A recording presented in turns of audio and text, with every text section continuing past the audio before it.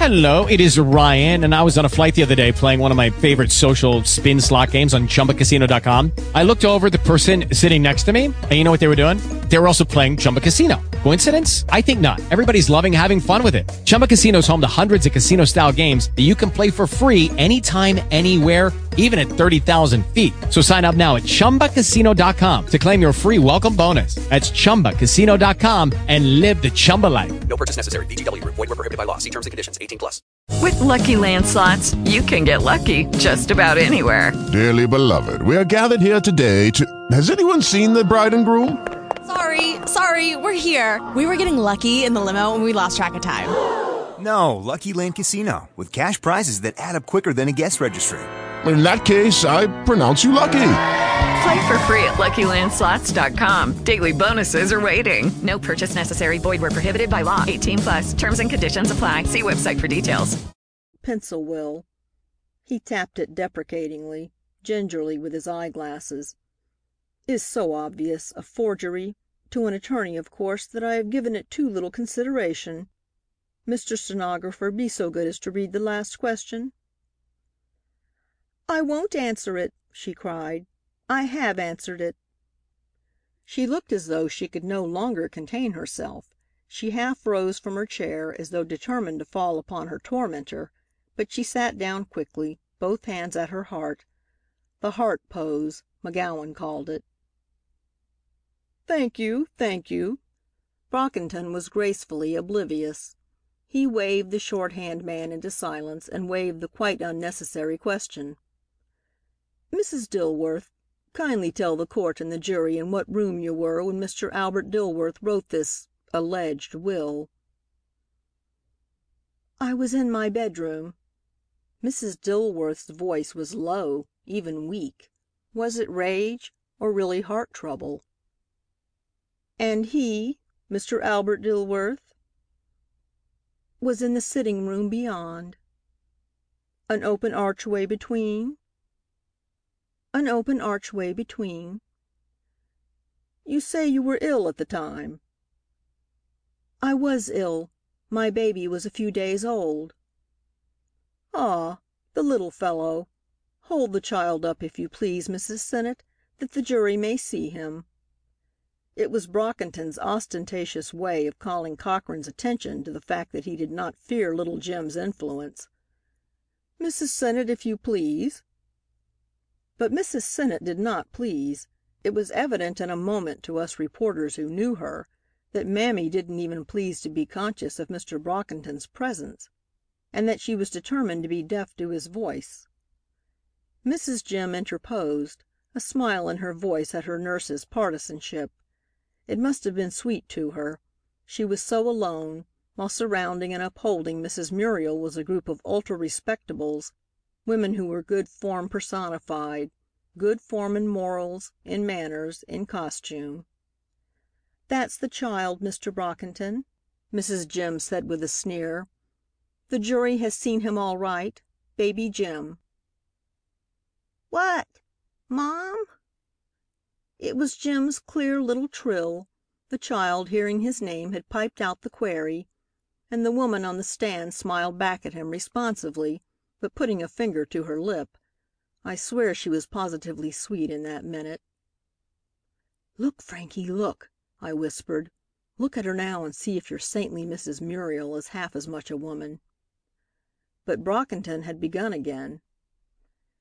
You swear, madam, that you saw Mr. Albert Dilworth write this, will? There was delicate unbelief in Brockington's tone. No, I don't. I swore that he sat writing something in my sitting room when... Pardon me, with a pencil, Mrs. Dilworth? Mr. Albert Dilworth writing with a pencil a formal document of this sort? It was a strain to put one's credulity to fancy that hard-headed, highly respected martinet, Albert Dilworth, doing anything so informal and irregular as making a pencil will. I couldn't see what he was writing with, she answered resentfully. He was writing something, and when he had finished, he came in to me. Precisely. And where were you? I have told you, she exclaimed explosively. I was in bed in my bedroom." Mr. Brockington paused to place his eyeglasses carefully on his nose. It was an old trick of his to postpone and to accentuate a situation.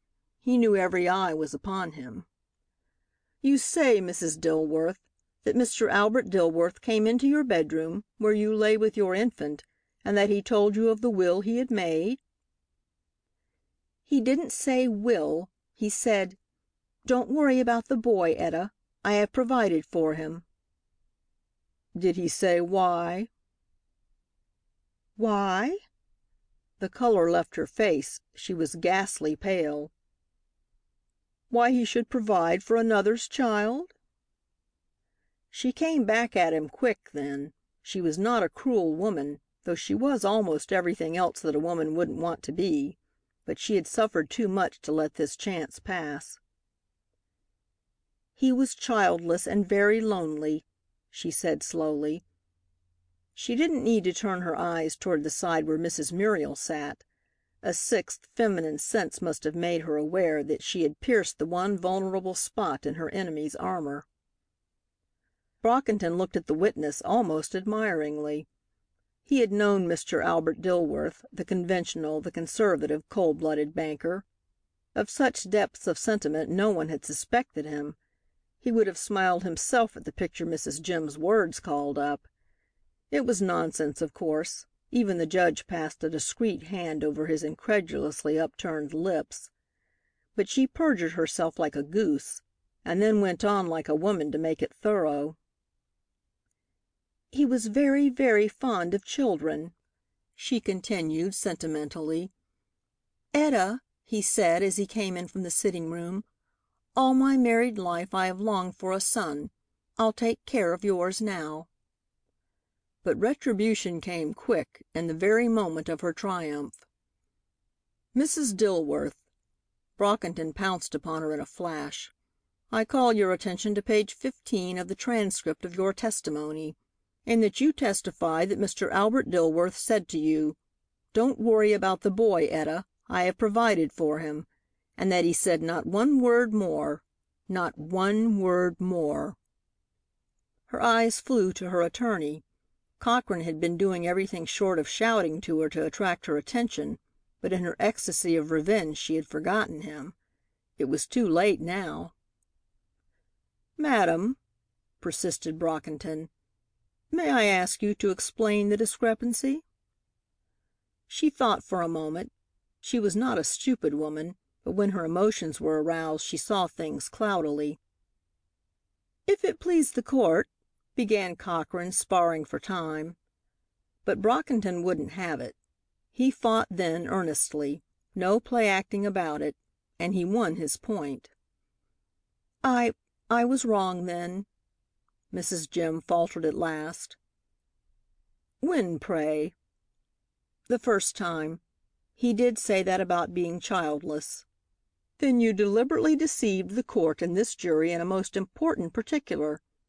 Madam, do you know the penalty of perjury?" "I object." Cochran jumped to his feet, dancing with impatience, with apprehension. He made quite a little speech then, did Cochran, in his own atrocious style, and Brockington said never a word in answer, only waited, a bit too politely, and noiselessly snapping his fingers, a habit of his, for the judge's decision. Then he resumed.